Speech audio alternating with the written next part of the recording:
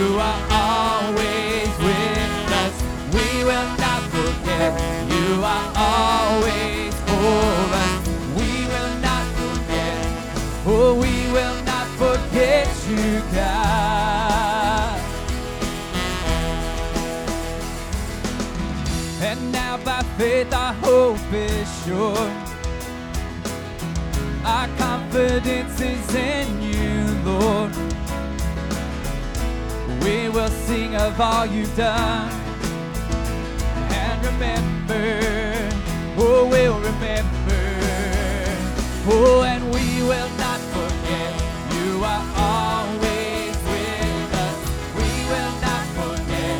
You are always for us. We will not forget. Oh, we will not forget you, God.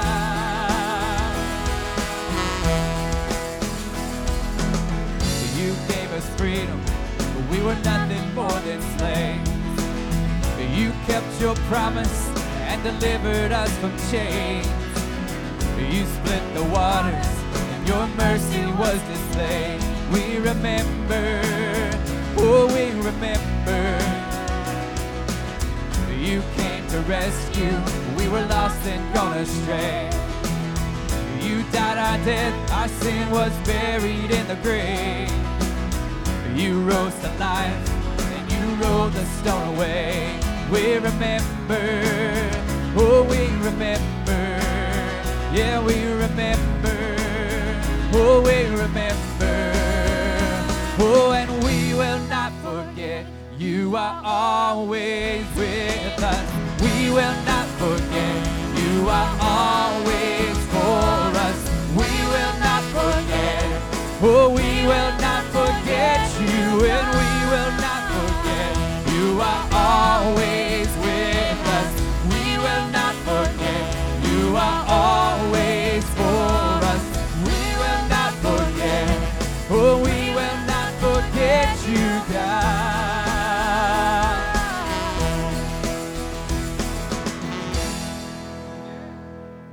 Amen. Why don't you guys get up on your feet?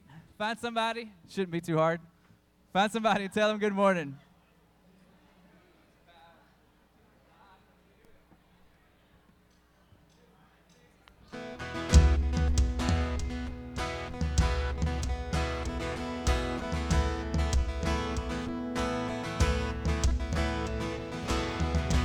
Whose power cannot be shaken, whose breath gives us life, whose death can set the captive free.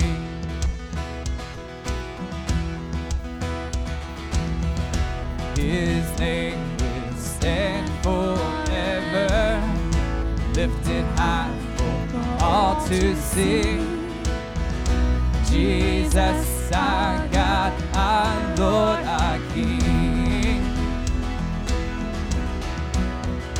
Oh, and brighter than a million stars, His love is shining, calling every broken heart.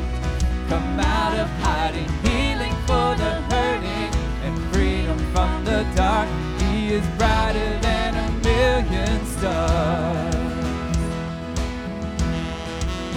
Yeah, yeah.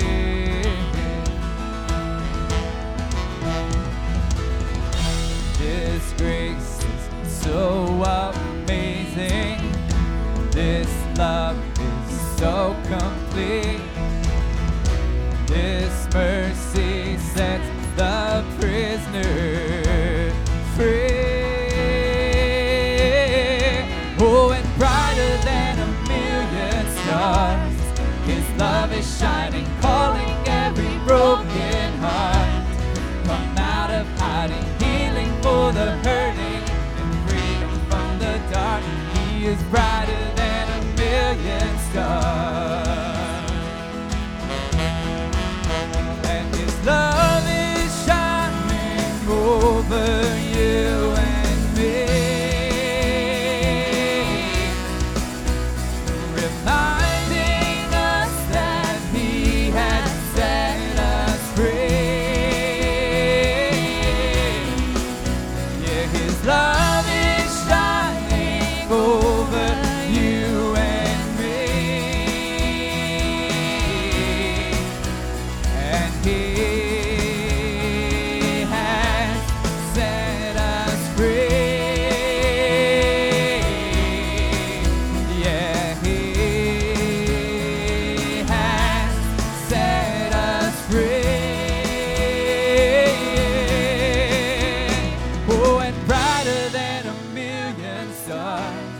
His love is shining, calling every broken heart. Come out of hiding, healing for the hurting, and freedom from the dark. He is brighter than a million stars. Oh, and brighter than a million stars. His love is shining, calling every broken heart. Come out of hiding, healing for the hurting, and freedom from the dark. He is brighter than a million stars. Yeah, yeah, yeah. Oh, his love is brighter. Oh, his love is brighter, brighter, brighter than a million stars.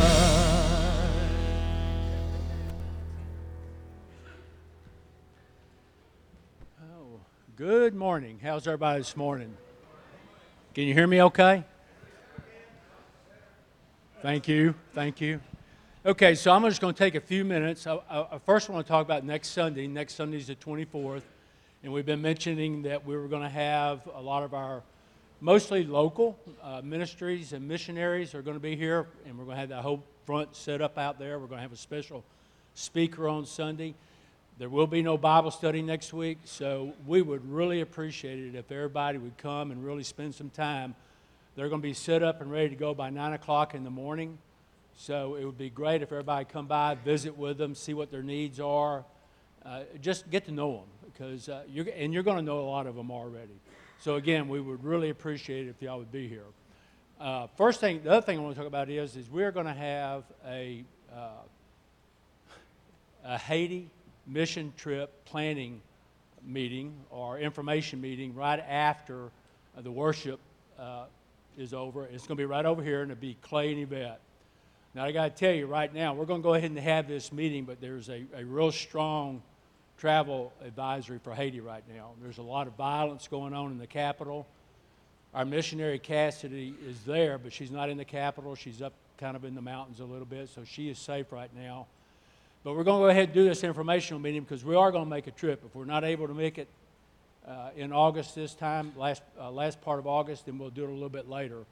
But these countries, things can change there in a heartbeat. So we're going to go ahead and do the information meeting and see what we've got, how many people are interested. We will not take a trip to Haiti, though, if there is a travel warning still in place at the time, just so everybody knows that.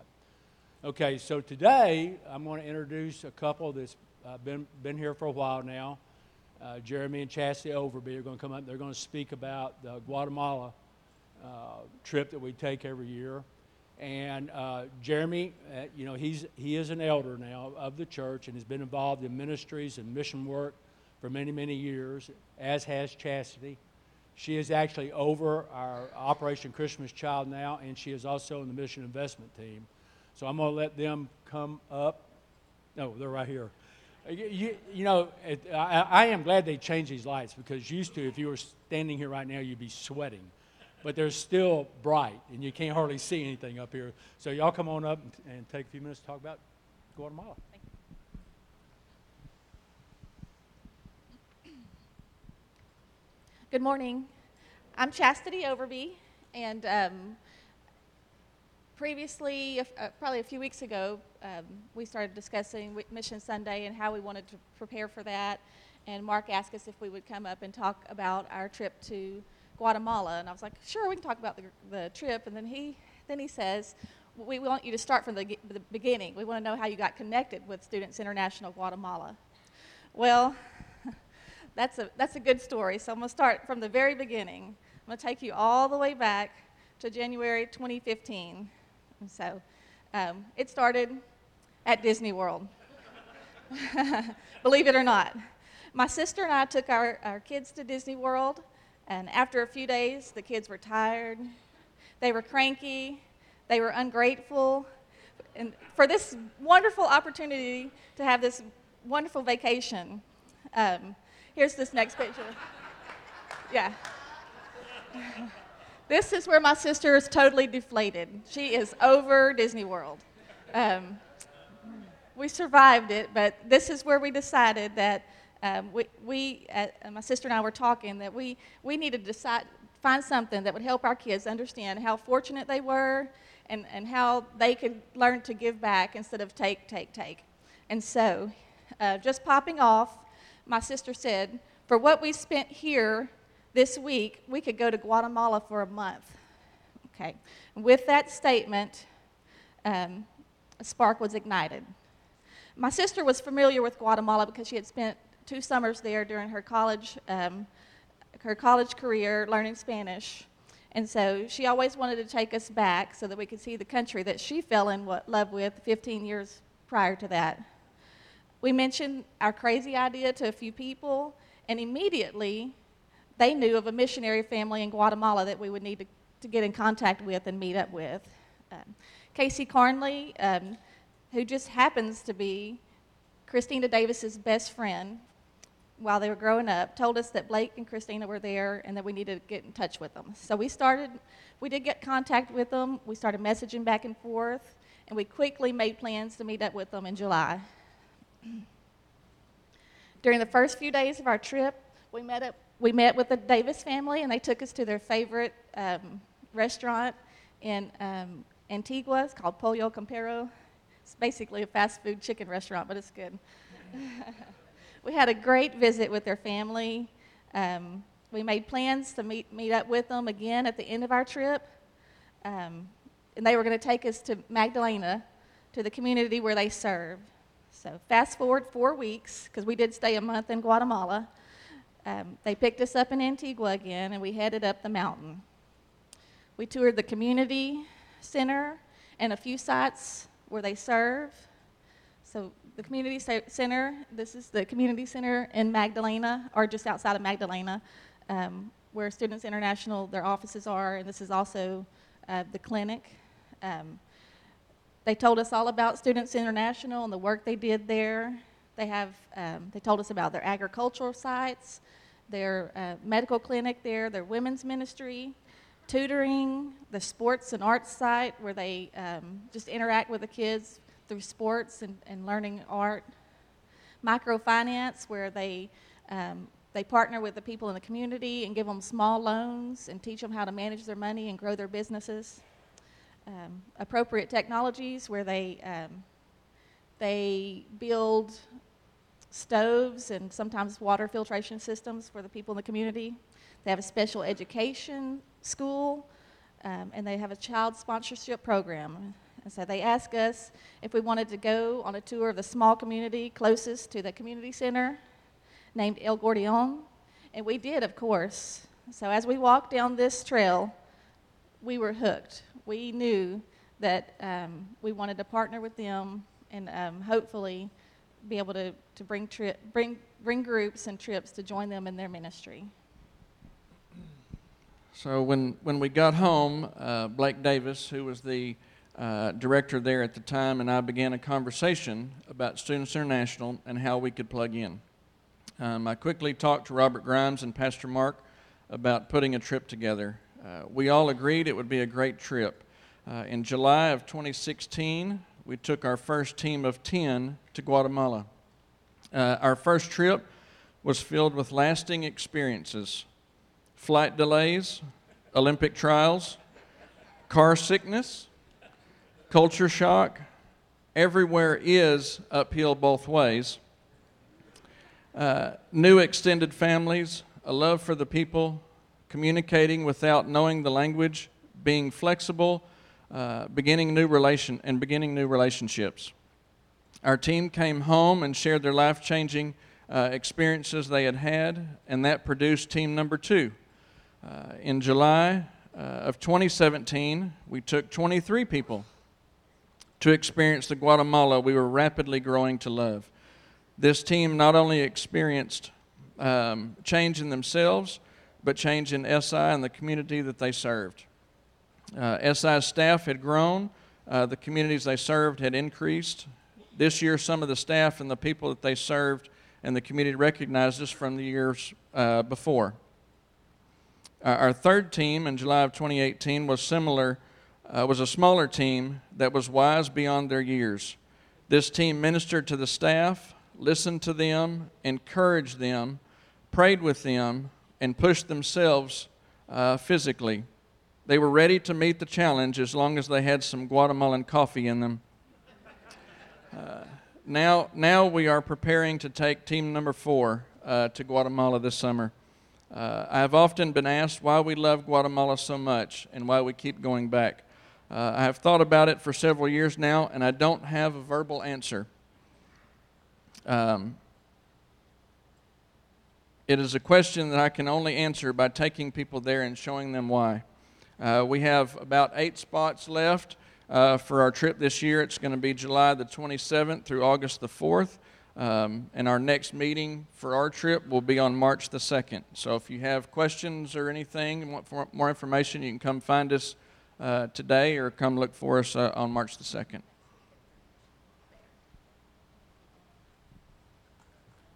I thought you were going to sing the Guatemalan national anthem. You know, the picture of Disney World is exactly the picture we got at Disney World. When you take your young children there, you're like, I spent a lot of money. You are going to have fun. Until you become smart like Jim and Barbara Haley, and then you go alone without your grandkids. Is that right? You know, for those of you who are new to Carpenter's Way, I don't know how to explain what this church is. It is a hodgepodge of people who love God, most of us. Others of us are searching, but who love God. He is working in our lives and our families, and we do our own thing, but together. We agree as a church on 2 things. Number 1, it's all about Jesus. Number 2, the Word of God is our plumb line. Everything else, from political views to where we spend our holidays, are very, very different based upon every family, their culture, their history. And that's what makes us a cool place. A lot of our families, 50 to 75 a year, individuals go on short-term mission trips. We are, as a church, as we've been saying the last few weeks, and this is why we're doing this mission month, we are a mission-centered church. In other words, we are here to reach people for Jesus, disciple them, that's what we do here, and then go out and tell them. And some of us, that's here in the community. Some of us work with organizations. Some of you are Gideons, and you hand out Bibles. Some of you work in jails. Some of the people around you work at the Pregnancy Help Center. All of you, or many of you, share Christ in your workplace. That's who we are as a church. We are not a monolith of thought. We agree on 2 things. It's all about Jesus, and the Word of God is final authority. And to listen to that testimony, I loved it. I hadn't realized that you were called to the mission field from Disney World, and it's probably cheaper. By the way, for those of you who don't know, that actually was her sister who doesn't attend here, who's not happy because this is going to be on the internet. You got permission. When we were at Disney World, it was about 10:30 in the morning, and my kids decided they wanted to go back to the very inexpensive hotel to swim in the pool. And I hadn't been on. It was one of the roller coasters, and I said, "Oh no, we're going on the roller coaster." And Julie said, "Mark, don't make a scene. We're going on the roller coaster." It was demonic. It came out of my voice. And I stood alone in the 45-minute line. I went through the ride. I got off, and Julie said, "So how was it?" And like Clark W. Griswold, it was great. Man, what a cool thing. So this summer, we have 3 trips. We have a Brazil trip, we have a Guatemala trip, and we are in the planning stages of doing one to Haiti. Pray about going. Somebody last week, though, said something to me I hadn't thought about, so I have to say this to you. Look, I want everybody to go. We want everybody to go, but some of you simply are not called, and you should not feel guilty about that. It's not your calling. The worst thing in the world, you can ask the leaders.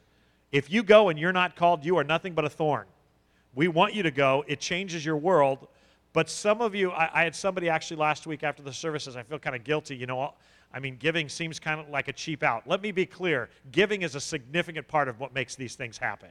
It does. And I understand that you've been in the church your whole life, but, you know, money allows us to do the things that we do. And I want to remind you. So some of you are not called to go, but boy, you can support and you can encourage. And in a moment, we're going to have our offering, and that's how you do that. Let me be clear. that without giving, we don't support missionaries. Without giving, we got a group of about 60 kids right now at preteen camp, and they're coming back early afternoon. They're being discipled. They're being discipled. Spiritual stuff is happening. Very, very few things we do are just social events. Most of what we do is intentional discipleship, and that's possible because of you. And we put them on our, and if you're not, look, I have a love-hate relationship with Facebook. I'm hating it more than I love it anymore.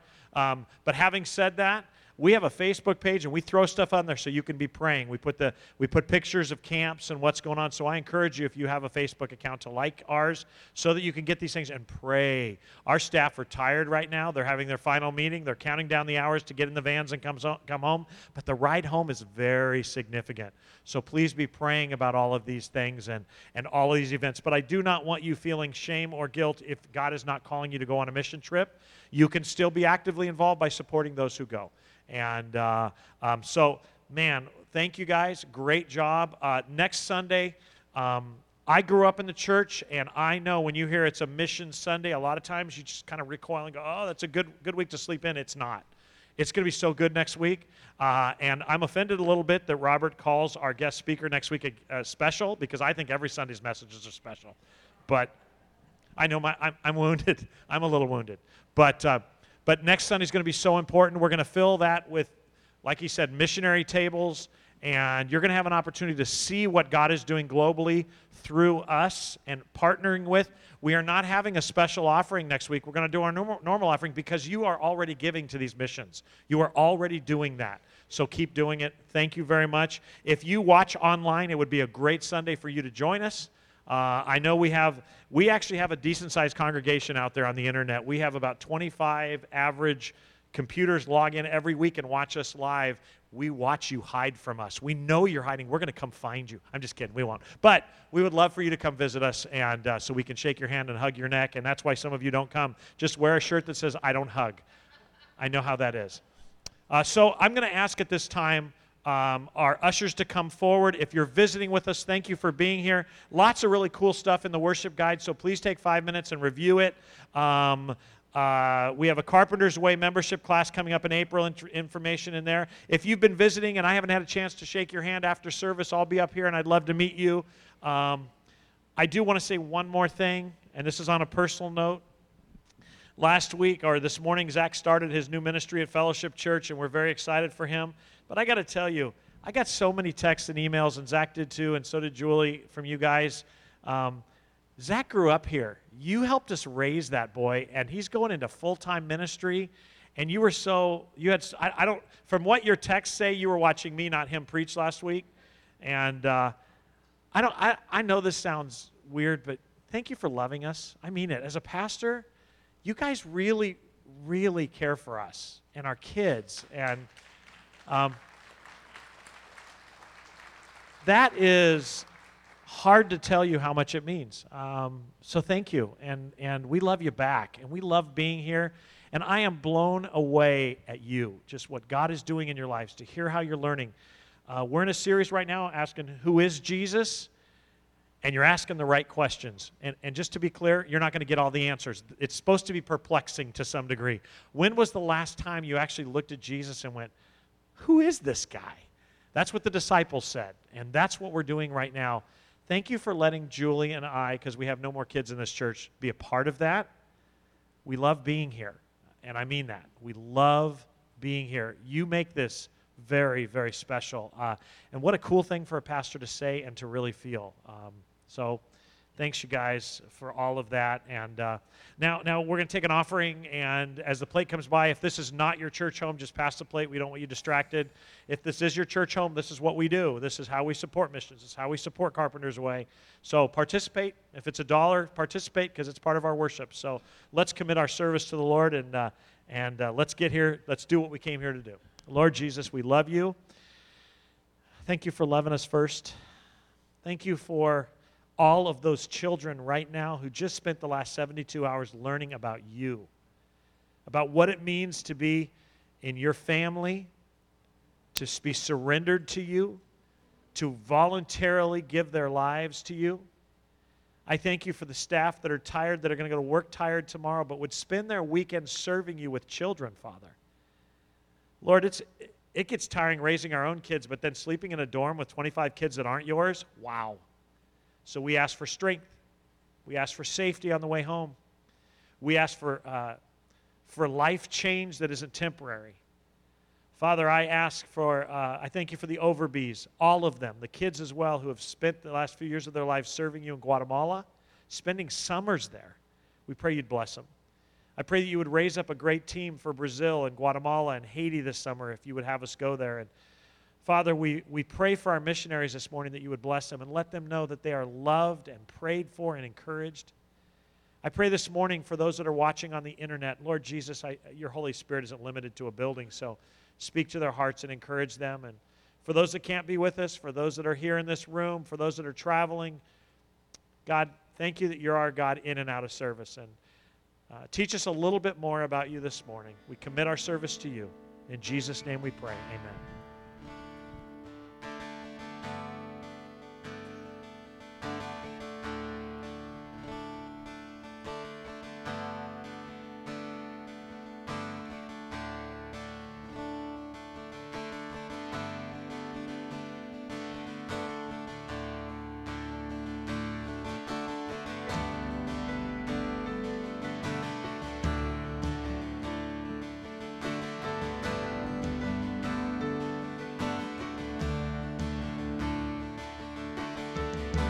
If you want to stand and worship with us, you're more than welcome.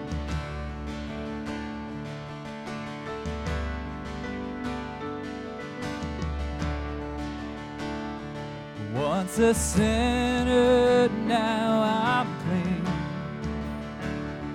Once condemned, now I'm made free.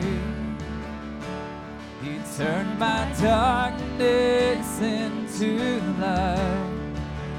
Now I see.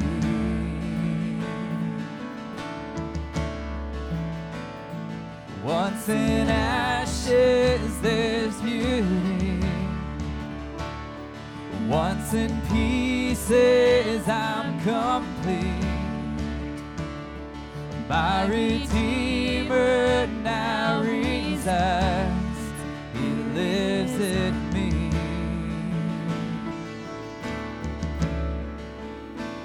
Oh,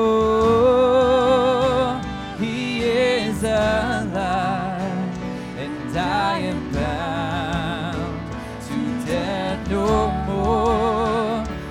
Oh, he is alive in Jesus Christ, always secure. Where the Lamb of God once lay, there's victory in an empty grave. And now with resurrection power, oh, I will sing, yes, I will sing. Oh, he is alive, and I am bound to death no more. Oh, he is alive in Jesus Christ, always secure.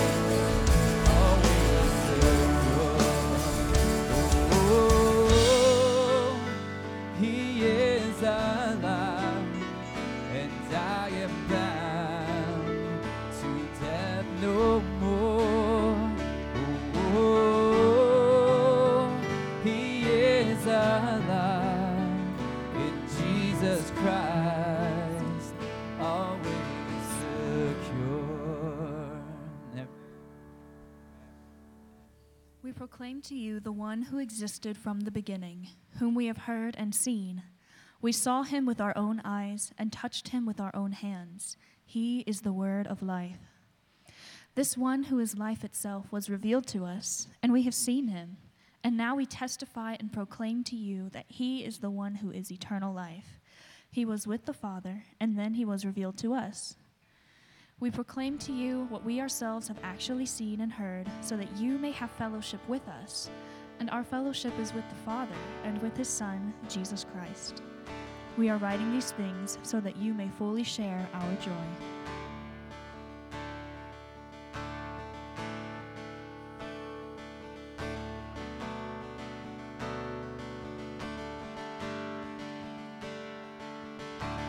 Holy, you are holy, Lord Almighty, God, you reign worthy, none more worthy, King of glory, God, you reign.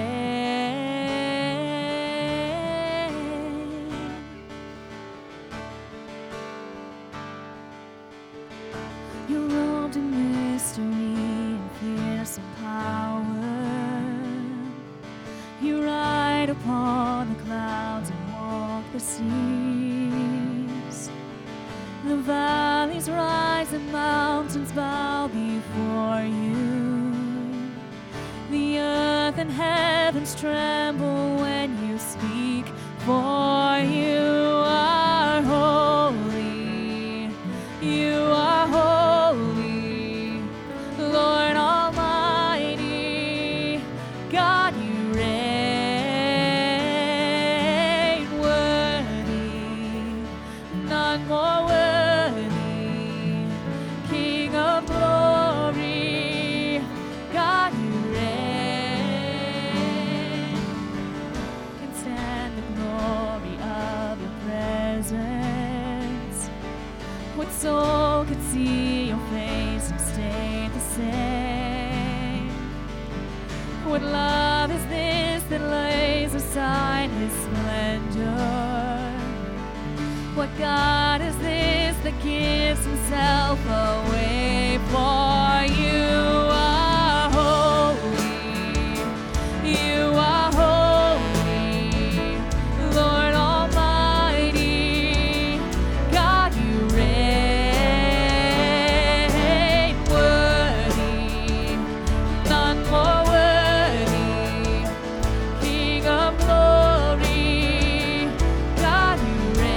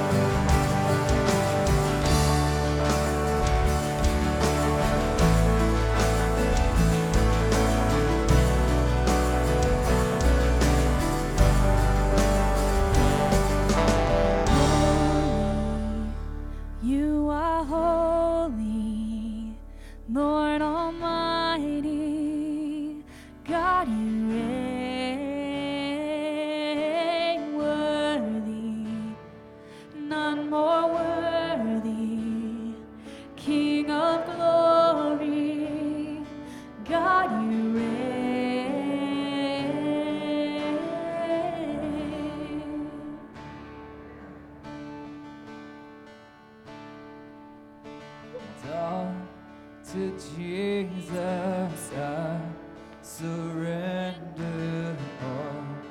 To Him I freely give. I will ever love and trust Him in His presence daily.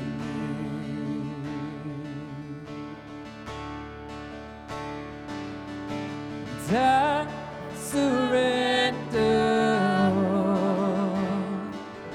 Oh, I surrender all, and all to Thee, my blessed Savior, I surrender all.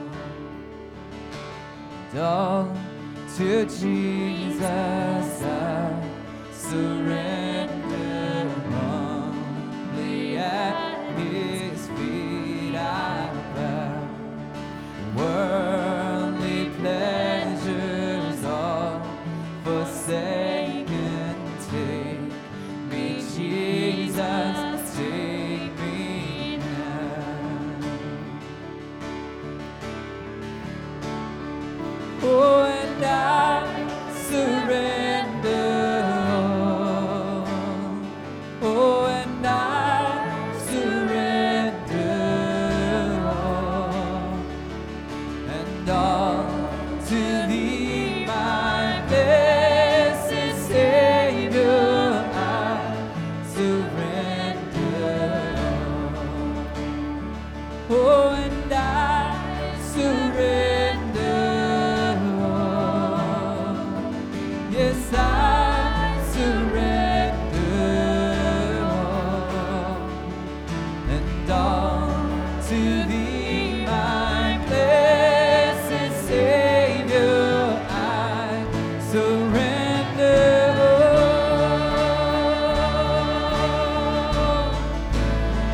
Oh, I surrender.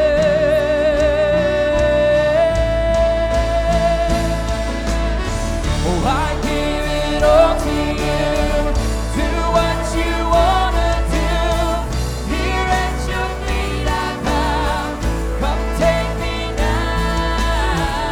I give it all to You. Do what You wanna do. Here at Your feet I bow. Come take me now. I give it all to You. Do what You wanna do. Here at Your feet I bow. Come take me now. I give it all to You. Do what You wanna do. Here at Your feet I bow. Come take me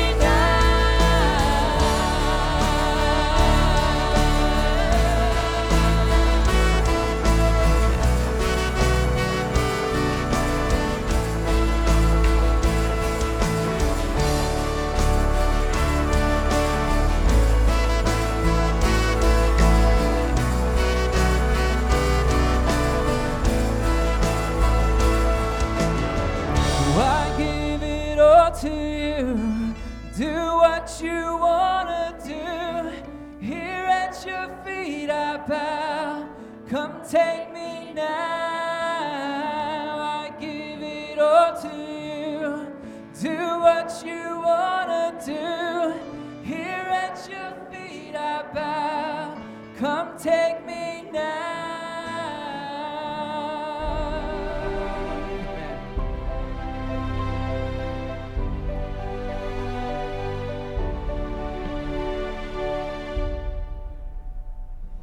יש פרק אחד בתוך הספר הזה, שבעצם היו מכירים אותו בבתי הכנסת בעבר, ואז הרבנים החליטו להוציא את זה מההפטרה. היום זה נחשב הפרק האסור. האם שמעת על זה עוד פעם? לא שמעתי על זה. האם את רוצה לראות מה נסתר בפרק הזה? יש לך את זה? יש לי פה בתנ"ך. צריך לדעת כמה שיותר על זה, האמת היא. בעצם בגלל זה אנחנו עושים את התוכנית הזאת, כי רוב האנשים לא קראו את הפרק הזה בכלל, כי לא קוראים את זה עוד בבתי הכנסת. הפרק הוא ישעיהו נ"ג, נבואה מאוד חשובה על מי המשיח יהיה, ולמשך 1,700 שנים, מאז שהוא כתב את זה, כמעט כל הרבנים וחז"ל האמינו שזה פרק שמדבר על המשיח. בעצם גם בתלמוד, בסנהדרין צדיק ח', גם ילקוט שמעוני, הזוהר, הרמב"ם, האמינו שהפרק הזה מדבר על המשיח. אז עכשיו אנחנו מגיעים לקטע הכי כיפי, שאנחנו נקרא כמה קטעים מאותו פרק ונראה על מה זה מדבר. זה וחדל אישים, איש מכאובות וידוע חולי, וכמסתר פנים ממנו נבזה ולא חשבנוהו. הוא היה בזוי ודחוי על ידי בני אדם, איש שידע כאבים ומחלות. הוא היה כמו אדם שמסתירים ממנו את הפנים, בזוי וחסר ערך בעיניהם. שזה מדבר העניין הזה על המשיח. אדם כמו שכתוב בזוי ודחוי על ידי החרפה. העם שלנו היה משוכנע שהוא שלילי. לא יודע למה. לא קיבלו אותו. דחו אותו. לא חשבנו שהוא היה המשיח. כל אוינו הוא נשא ומכאובנו סבלה. ואנחנו חשבנו הוא נרגוע, מוכה אלוהים, מעונה. אכן, הוא נשא את המחלות שלנו, סבל את הכאבים שלנו, ואנחנו התייחסנו אליו כמו אל חולה במחלה קשה, שאלוהים גרם לו להיות מושפל ומעונה. הוא לקח את כל הכאב, את כל הסבל ואת כל המחלות עליו. ובכל זאת, דחו אותו. הוא עשה לנו טוב ובעצם נתנו לו רע בחזרה. הוא סובל בגללנו, בגלל כל בעצם העבירות שאנחנו עושים, אז הוא סובל את הכאב הזה. הוא נתן לנו מעצמו, הוא סבל בשבילנו, הוא לקח את המחלות שלנו, את כל החטאים שלנו. מעוצר וממשפט לוקח את דורו, מי ישוחח, כי נגזר מארץ חיים, מפשע עמי, נגע למו. ויתן את רשעים קברו, ואת עשיר במותיו, הלא חמס עשה ולא מרמה בפיו. בפסוק 12 כתוב, תחת אשר הערה למוות נפשו. מה התוצאה של הסבל שלו בסופו של דבר? הוא מת. הוא מת. הוא ימות. עם עשירים, איזה כיף. אני גם רוצה. אז קיצר ישימו אותו על דברים שהוא לא עשה, וקיבל על זה. מעניין. הוא מת, אבל לא מוות עם כבוד. קודם כל, האם זה משהו ששמעת על המשיח, שכל הדברים האלה אמורים לקרות לו? לא. זה לא. יש גם את התיאור הזה, לא רק בפסוקים אלה, אבל גם בסחריה, בדניאל, במקומות אחרים, וגם הרבנים העתיקים הבינו שהמשיח אמור לסבול. והוא מחולל מפשענו, מדוכא מעוונותינו, מוסר שלומנו עליו, ובחבורתו נרפא לנו. כולנו כצאן טעינו, איש לדרכו פנינו, והשם הפגיע בו את עוון כולנו. אבל הוא נפצע בגלל הפשעים שלנו, בגלל החטאים שלנו, הוא הושפל, נענש כדי שלנו יהיה שלום, בזכות הפצע שלו נרפאנו. כולנו עבדנו כמו צאן, כל אחד מאיתנו פנה לדרכו, אבל אדוני הטיל עליו את האחריות על החטאים של כולנו. הבנתי, על פי הפסוקים כאילו הוא יספוג את החולי והרוע שלנו, וזה ירפא אותנו, והוא בעצם יהיה בן אדם שנענש, שהוא ייקח על עצמו את כל אוקיי. ייקח את כל העוונות שלנו, ואת כל המכאובים, ואת כל מה שעברנו. הוא לקח על עצמו את הכל.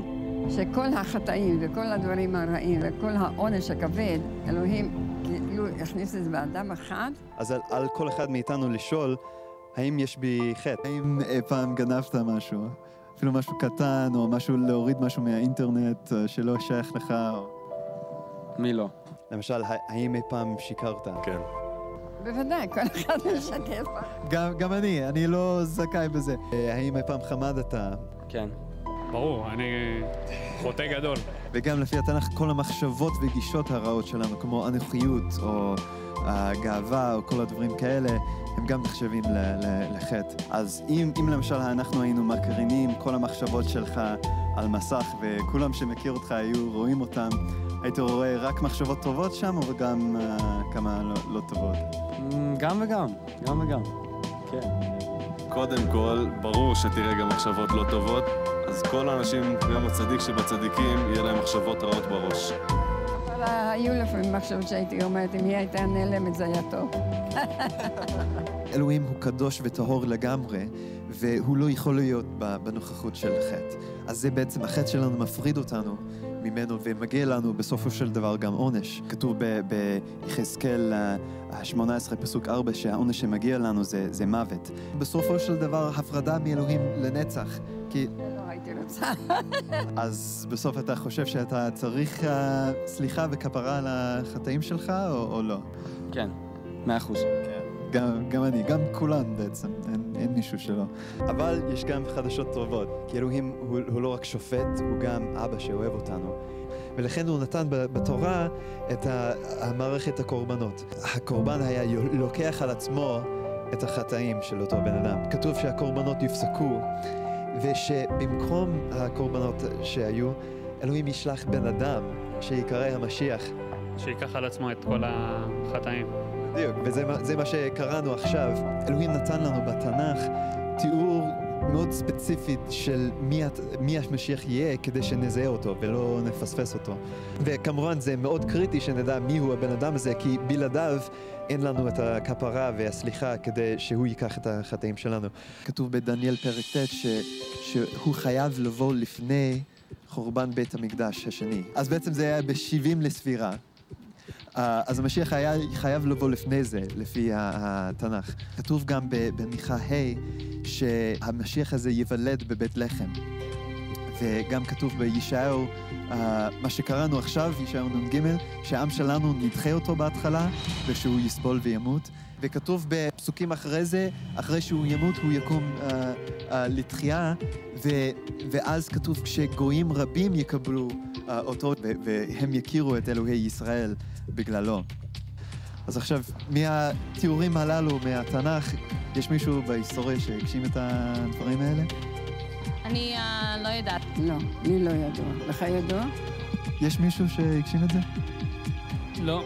לא שאני חושב, יכול להיות שיש ותגיד לי עכשיו, אני אגיד כן, אבל עכשיו לא עולה לי לראש. ישו.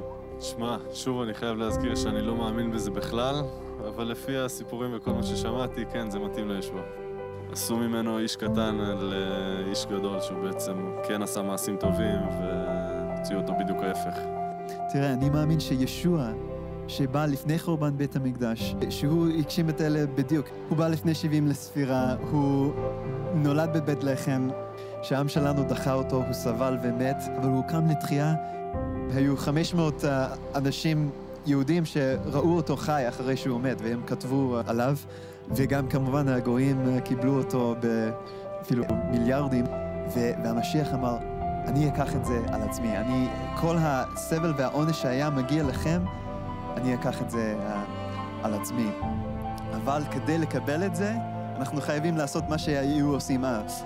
מתוודים על החטאים, מצטערים עליהם, להתחייב לא לעשות אותם עוד, וגם להאמין ולהעביר את החטאים שלנו עליו. רק אם אנחנו נאמין באותו משיח ונקבל אותו, אז הוא יקבל את כל החטא שלנו על עצמו. לא נראה לי ששמעתי את הדברים האלה בגלל שהנושא מגיע לישו, כבר יש כזה מחסום, שלא רוצים אפילו לחשוב על זה, לא רוצים לפתוח את הראש, להיות, באמת, להביא לזה מחשבה קצת. אז לא יודע, מסתכלים עליו כאילו, כן, כמו שכתוב בפסוק הזה, שדחו אותו.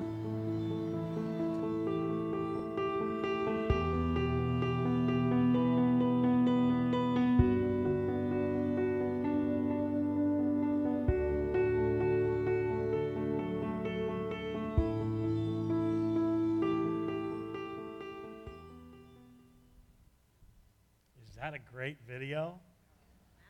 You know, sometimes we sit in our little Western churches in East Texas and we forget that the facts land at Jesus. They really, really do. This isn't a religion. This is a truth. This is an invitation to have a relationship with God who sent his son to solve the problem of people. Jesus is the answer, not Better Families, not a different political party. Jesus is the answer, you guys. And within the body of Christ, certainly there's different ideas about doctrine and secondary things, but Jesus, as presented through the Word of God, is our only hope. It is interesting because as you read that, or you listen, and if you can't read quickly, I know that was difficult, I'll make sure we put that on our Facebook page so you can see it again. But how could any Hebrew who has read the Scriptures miss Jesus? How could anybody? And partly the answer is actually because you don't accept Christ as a result of argumenting of facts. This is a relationship. When you meet him personally, he changes your life. He changes everything. This is a relationship that Jesus came to invite us into. You hear about him, you check him out, you realize he's worthy of trust, and you turn from your sins and your own self-driven life, and you give control of your life to him, which is hard, which we struggle with, giving control of our life to him, because we believe that we're in control of everything but heaven and hell. And that's where Satan has us.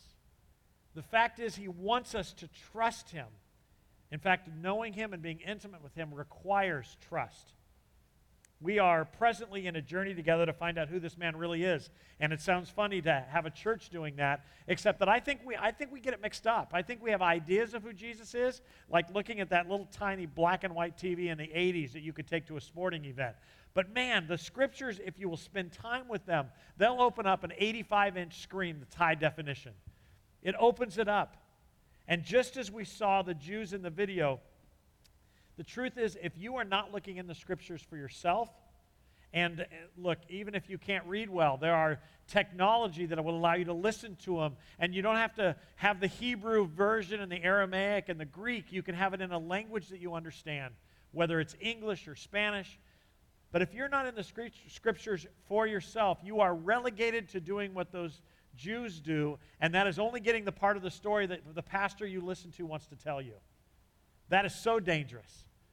One of the reasons why we emphasize verse-by-verse study here is because I can't skip the stuff I don't like.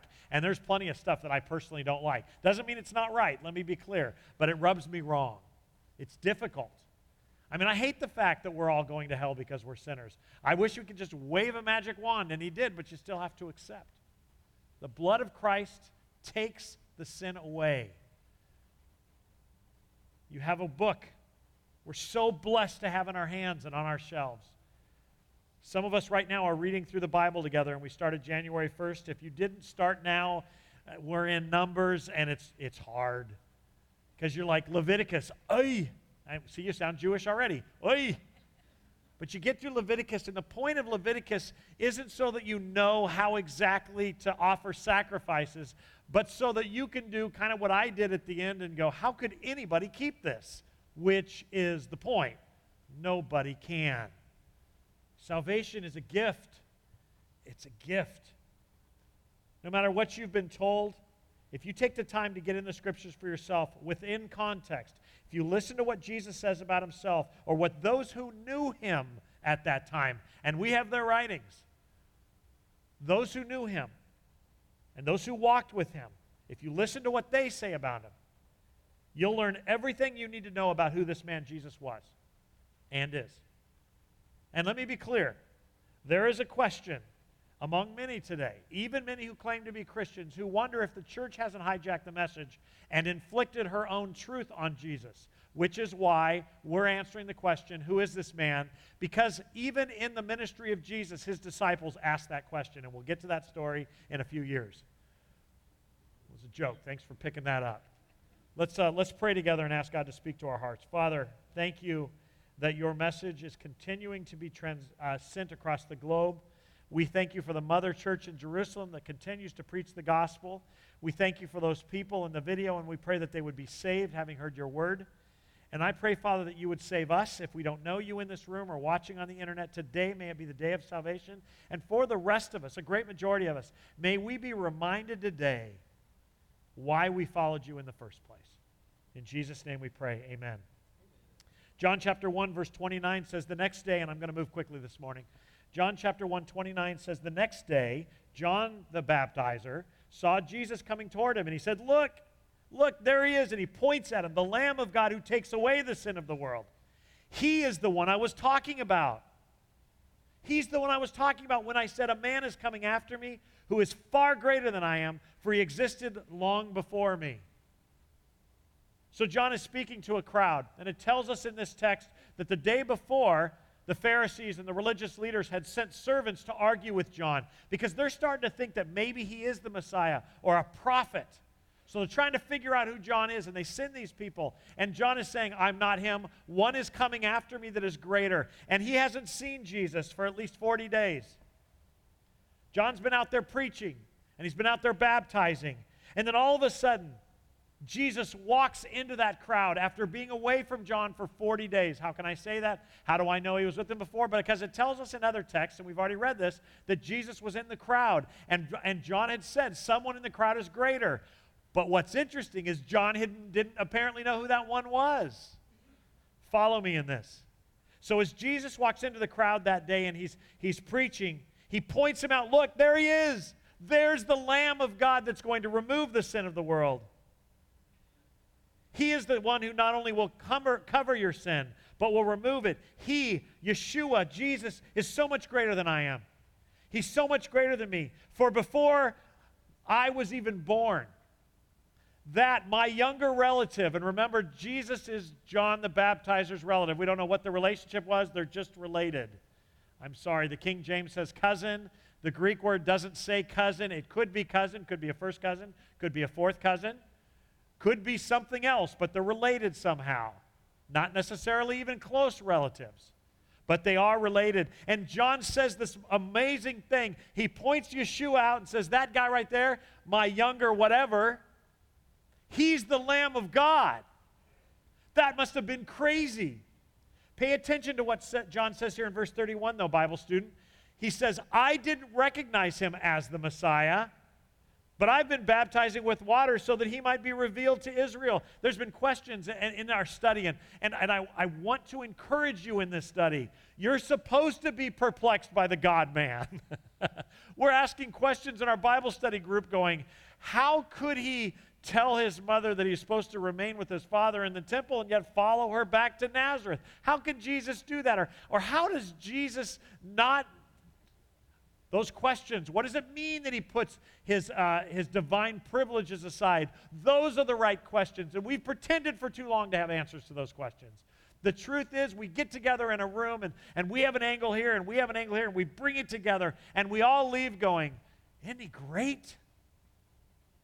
I was sharing with Barbara Haley this morning. It has been so long, and yes, I find Jesus awesome, and yes, I worship him, and yes, I do all that. But this has been such a fun study for me because I find myself perplexed by him again, which is exactly how we should be. We should be perplexed by him. The moment you think you have Jesus figured out, you have placed yourself in the position of the Trinity. He is the omniscient one who emptied himself of his omniscience, all-knowing. Somehow as an infant, he didn't know everything. And he tells us later in his life, only my Father knows the time when he's going to return or he's going to set up the kingdom. Only the Father knows. How can the omniscient Jesus not know everything? I don't know. That's the question. But it should draw you to worship. I want to remind you what we do know, that Jesus Christ came to save sinners. We have pretended for so long that we got it all figured out. Let me be clear. As a guy who's been preaching this for 33 years and spent 7 years in seminary and Bible school, we have no idea of what we think we know. We have people in this church that are Arminian. We have people in this church that are Calvinists. And I got to tell you, it's been going on for 1,000 years. People have killed each other over that. Do you know why it's so controversial? Because it says, whosoever will may come, and it also says, chosen before the foundation of the world. Maybe God doesn't want us to know everything. Maybe God wants us to trust him and stand back and go, who are you that you would save us? And that isn't new. Because in our brains, we sort of thought that John the Baptizer all knew Jesus, everything about him. We don't know. You know, the question that's been asked the last few weeks in this church is, do you think John and Jesus grew up together and they hung out together? We have no way of knowing that. They didn't grow up in the same towns. Remember, Mary had to go to be away to be with Elizabeth. We don't know. But it gives you the idea that he knew him. Maybe the inkling. Who knows? It's not a truth to die for. But boy, he certainly did not know that the Jesus he knew in the crowd, Yeshua, he had no idea that was the Messiah. How about that fact? That's kind of weird. And he says, but I've been baptizing with water so that he might be revealed in Israel. In other words, I didn't even know he was the one that needed to be revealed to Israel. I've been preaching about him, but he's the one. Here's what we do know. They grew up in different regions. John is between 3 months and 6 months older than Jesus, and they're related. And John clearly says that he didn't know Jesus was the Messiah until verse 32. Then John testified, I saw the Holy Spirit descending like a dove from heaven and resting upon him. I didn't know he was the one, but when God sent me to baptize with water, he told me. Now you know something about John. John the prophet actually had conversations with the Father, and this is what he told him.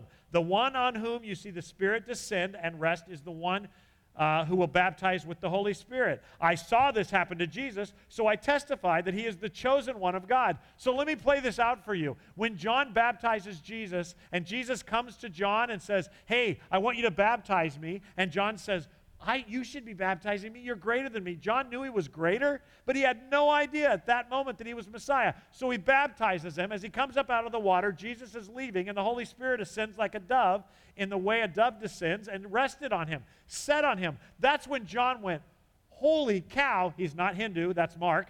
Holy cow, that guy's God.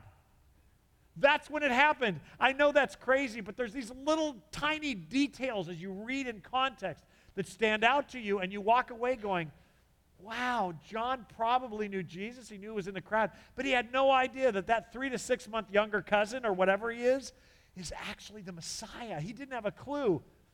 How cool is that? Well, Pastor Mark, you're awful excited about that. Why? Because nobody ever has a clue about God. You're not alone. You're not alone in your perplexity and your confusion. What you know is he is the only answer. And I want to point out as we go through the story together of Jesus, through the Gospels in context, how many times the disciples look at him and go, what is he talking about? I mean, these guys, they come across rude at times, but I actually think they're frustrated, just like you. How many times have you prayed for God to do something you're sure is his will, and he doesn't do it, and you kind of go, come on. That's how they felt. You know, the one time in Scripture that they're actually going to say that we understand what he's saying is when they're on the way to Jerusalem after 3.5 years of being with him. They're on the way to Jerusalem, and Jesus says, I must die, but 3 days later I will rise. And you're going to see that they look at each other and says, finally, he's talking plainly. And they were perplexed. And so was John. He was preaching about the coming Messiah. He knew it would be in his lifetime. He's making clear the way.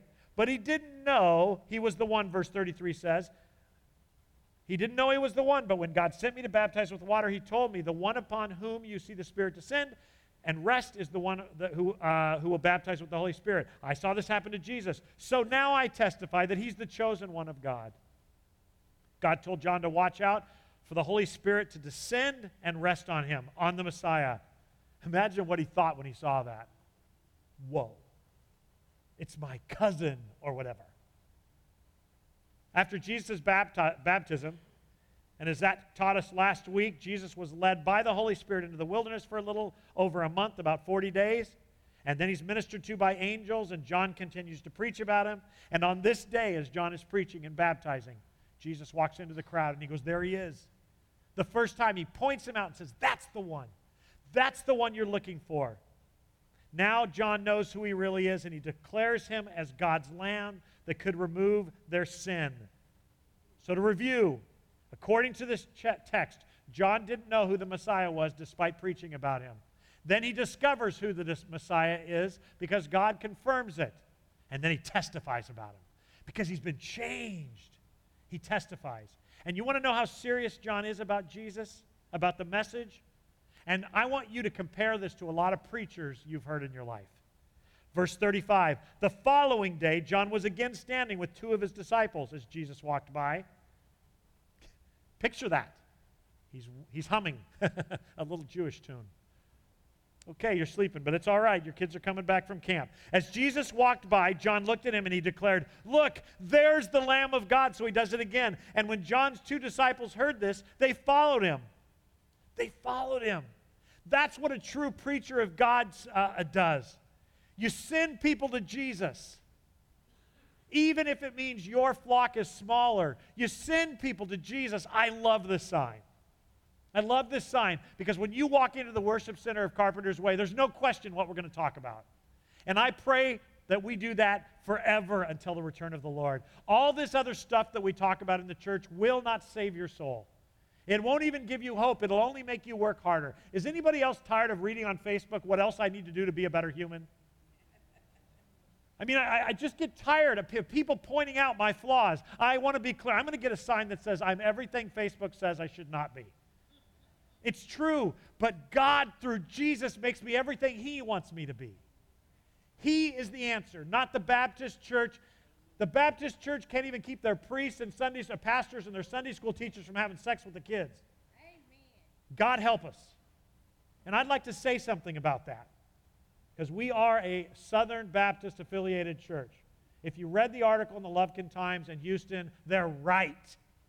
We are guilty as the Catholic Church. And the reason it happened is because we've tolerated sin in our flocks. It looks like a little white lie or a bad attitude, but when sin isn't confronted, it grows and grows and grows until we have to protect our reputation. If you have sex with an underage kid, I'll be the first to call the police. Don't do it here. We are here to protect each other. If you beat your wife and we find out about it, we'll call the police or send the elders. One of the two. We're in East Texas. That was a joke. Lighten up. I know that's intense. But it's been going on too long.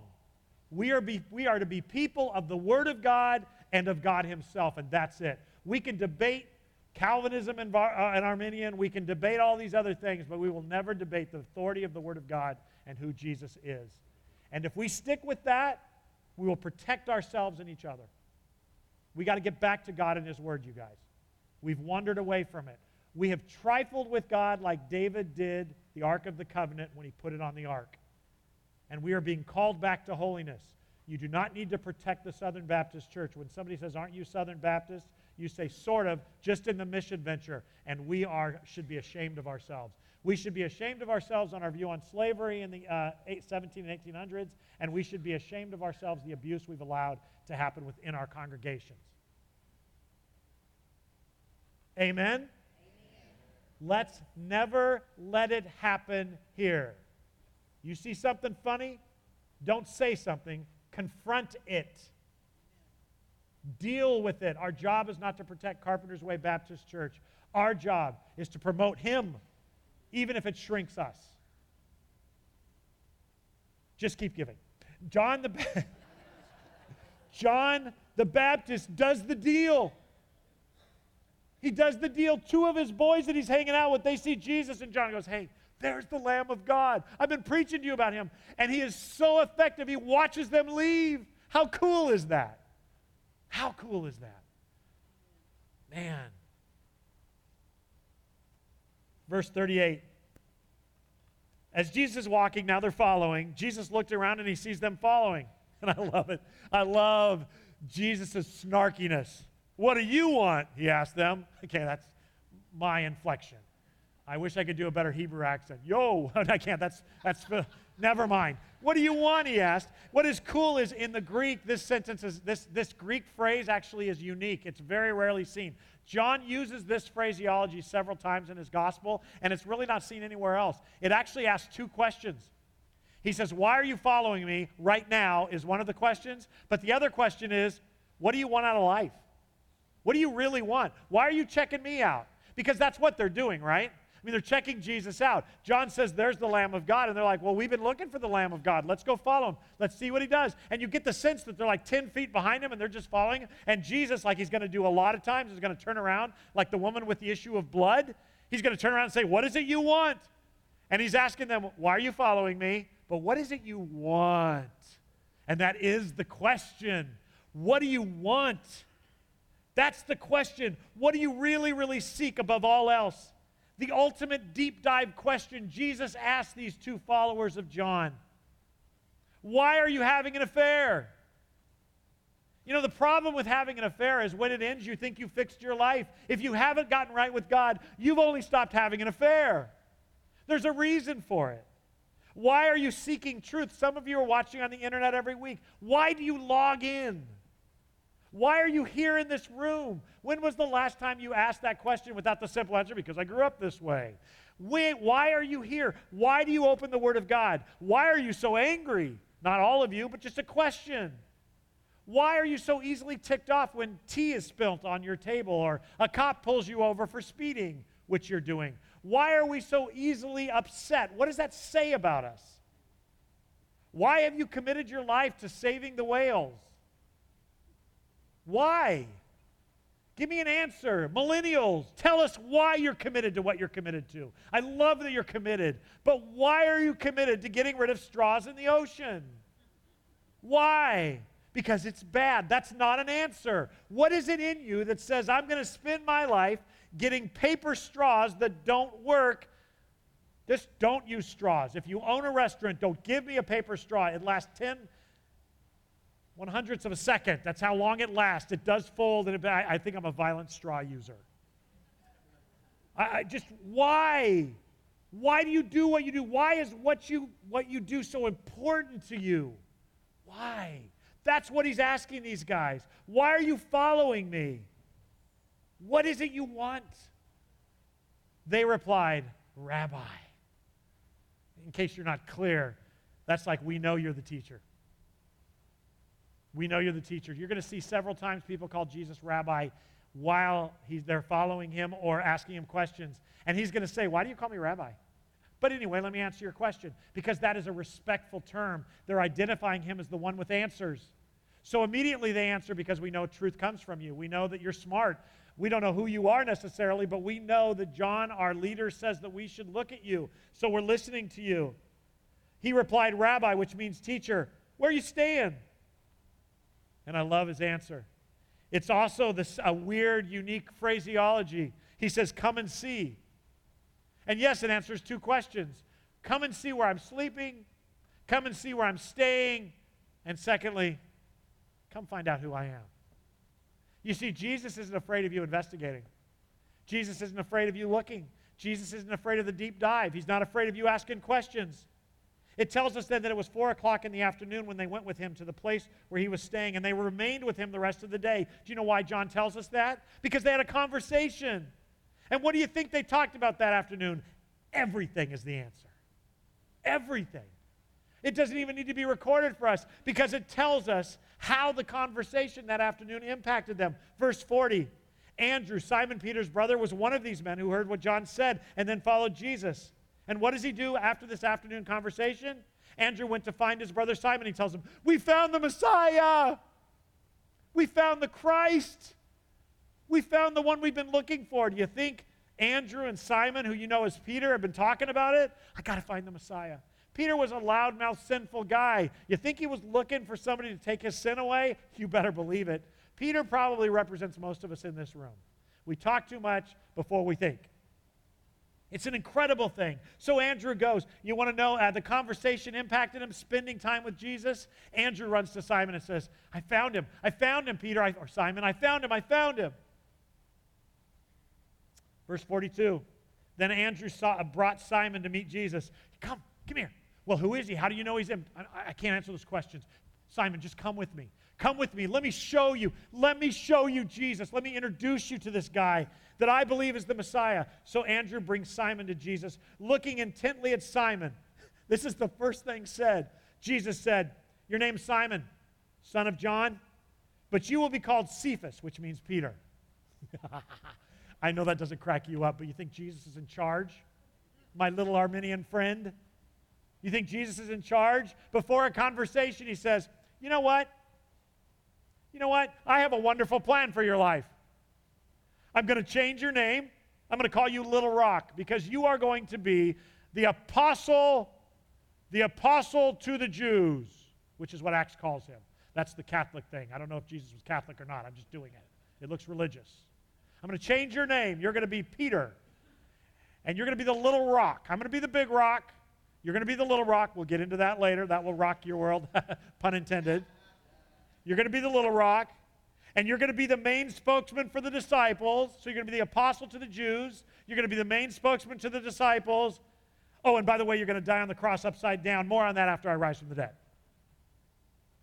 There's only 3 of you that get that joke. Because it's part of the story we never tell. Remember when Jesus and Peter are sitting at breakfast and they're eating, and Jesus says, let's take a walk. And you know the part because he says, do you love me, Peter? Yes, then feed my sheep. Do you love me, Peter? Yes, then feed my lambs. Do you love me, Peter? Yes, then feed my sheep. And it says that they go on talking. Remember the next conversation? It tells us that Jesus went on to tell Peter how he must die. And do you remember Peter's response? How's John going to die? And Jesus says, mind your own business. It's up to me how he dies. But I mean, Jesus takes over. He tells them, you don't get to choose what to wear anymore. You don't get to choose where to lay your head. It's all been laid out for you, my little brother. All because you came walking into the room that day. Jesus calls him to himself. Verse 43, the next day Jesus decides to go to Galilee. And he finds Philip, and he says to him, hey, follow me. Philip was from Bethsaida, Andrew and Peter's hometown. What did Philip discover while following Jesus? Please understand that Jesus didn't get an altar call, and he doesn't say, I want you to confess me as your Lord. I just want you to follow me. Because God's not afraid of you checking him out. He's not afraid of you asking tough questions. He's not even afraid of you wrestling with him, believers. God's not afraid of the truth. We're afraid of the truth. We're afraid of being disappointed by what he has for us. He's not, because he's got a great plan. And he's the Alpha and the Omega, and he's got the beginning and the end figured out. And if you die of cancer, you live even if you die, because he's the resurrection and the life. We forget that. Though we starve, we are more well-fed than any man or woman or child has ever been fed by human food. He is our hope when there is no hope. He is our confidence when we're weak. In fact, in our weakness, he's made strong.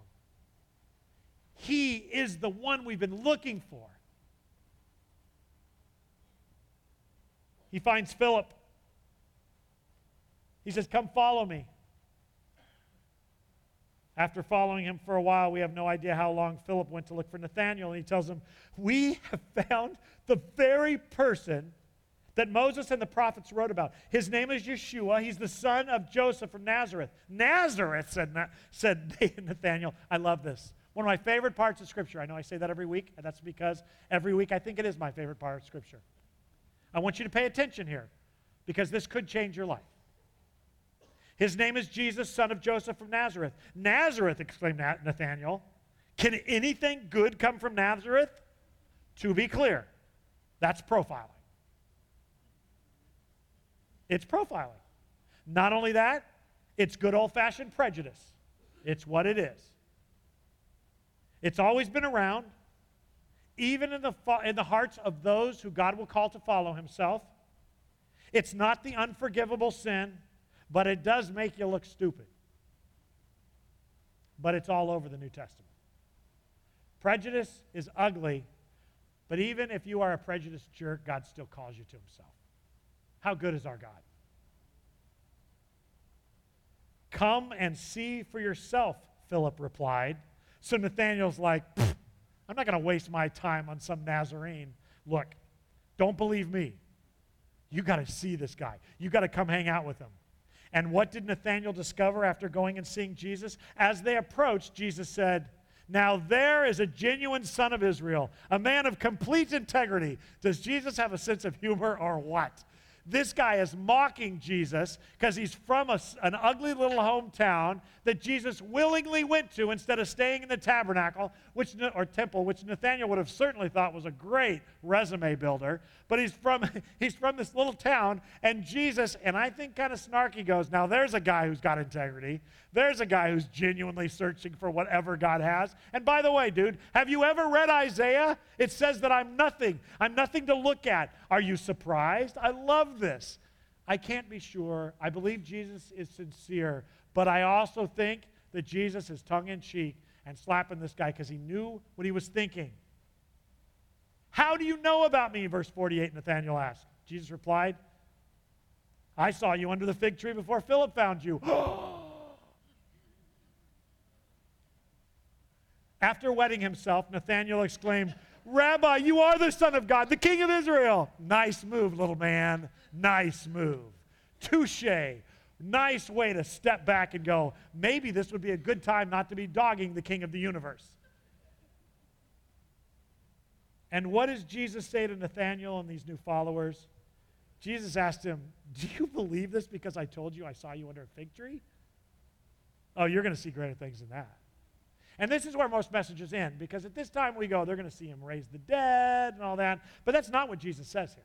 Listen to the great thing they're going to see. Then he said, I tell you the truth. You all will all see heaven open up and the angels of God going up and down on the Son of Man, the one who is the stairway between heaven and earth. Those of us in the 80s, Led Zeppelin's song comes from here, Stairway to Heaven. Only it wasn't out in the middle of the wilderness. It was Jesus. Do you know what he's saying here? He's not saying, I'm going to do some pretty cool supernatural stuff. What he's saying is, I'm going to mediate between heaven and earth, between angels and man, between my Father and fallen sinners. I'm going to mediate. Watch this. You think that's cool, Nathaniel? That I knew where you were when you were studying the scriptures under that fig tree that didn't have any figs, but on the left side, and you had all the, watch this. Hold my beer.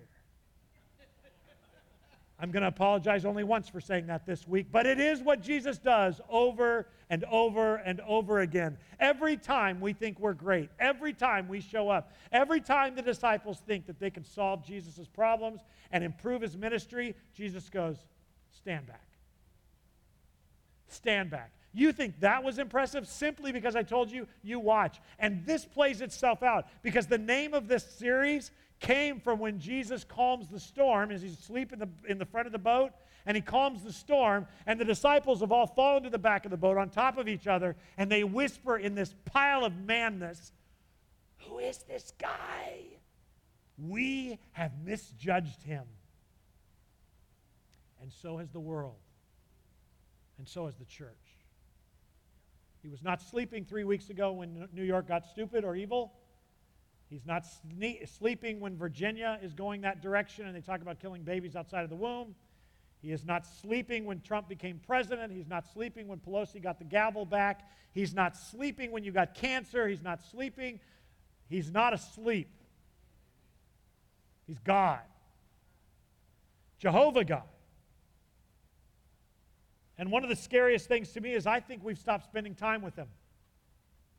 So we've forgotten who he is. Louise, will you put up Revelation 2, 1-4 up there, please? This is a warning for us. Jesus wrote this letter to the church of Ephesus that I think of all the churches reflects probably the evangelical church in America today the most. Write this letter to the angel, or the pastor is actually what it should be translated in my opinion, to the church of Ephesus. This is the message from the one who holds the 7 stars in his right hand and the one who walks among the 7 gold lampstands. It's Jesus. Don't have time to get into that, but he identifies himself earlier as Jesus. Keep going. I know, Jesus is writing to the church of Ephesus, I know all the things you do. I've seen your hard work and your patient endurance. I know you don't tolerate evil people. You have examined the claims of those who say they're apostles, but they're not. You've even discovered that they're liars. And boy, with that resume, they're patting each other on the back. It gets better. You have patiently suffered for me without quitting.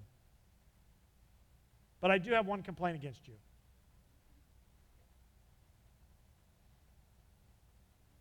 Most of you read English very well. Read that last sentence and just think about it. Doctrine is good. Expectations and accountability of teachers, check. Mission work, phenomenal. Suffering and dying for Christ, excellent.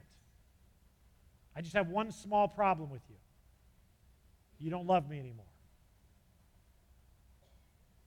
What happens if we fall in love with the church more than Jesus? Or the Bible Belt, or tradition, or culture? Or our pain?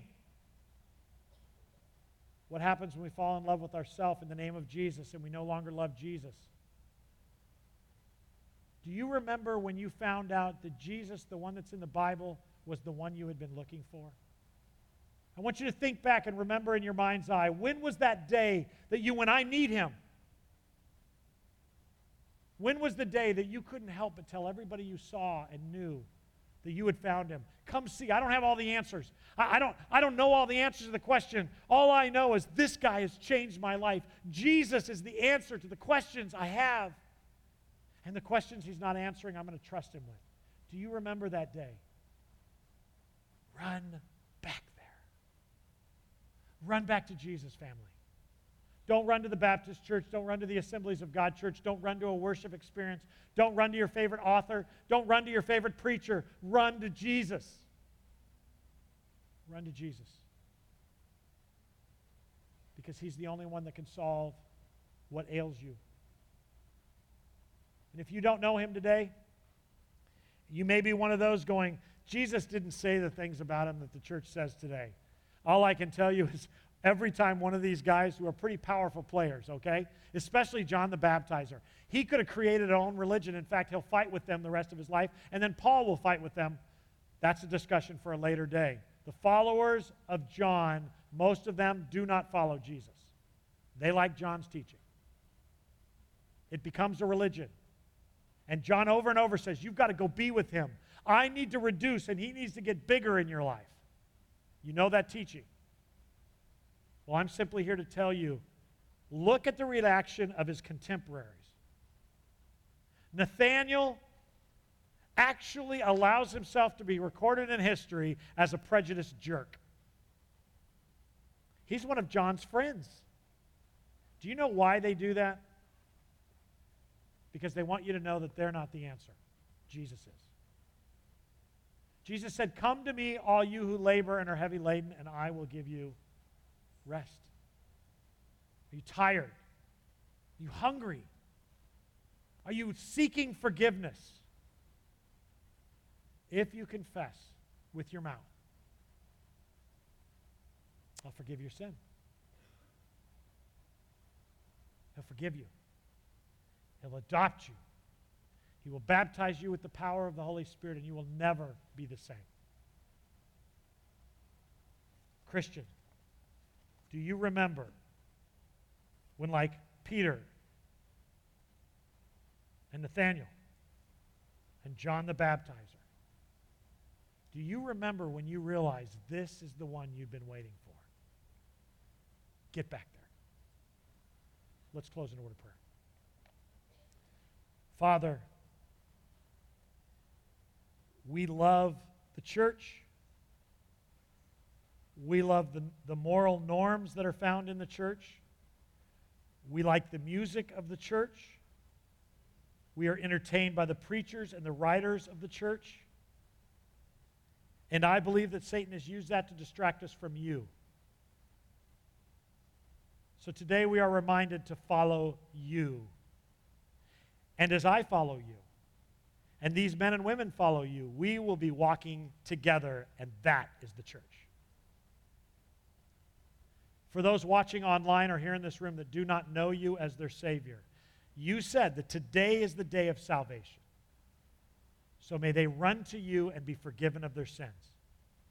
In the name of Jesus Christ we pray. Amen.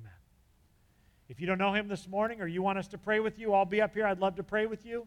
Bible study is going to start and continue this conversation in 10 minutes. God bless you guys. Have a great day. Next Sunday is going to be special. Be here.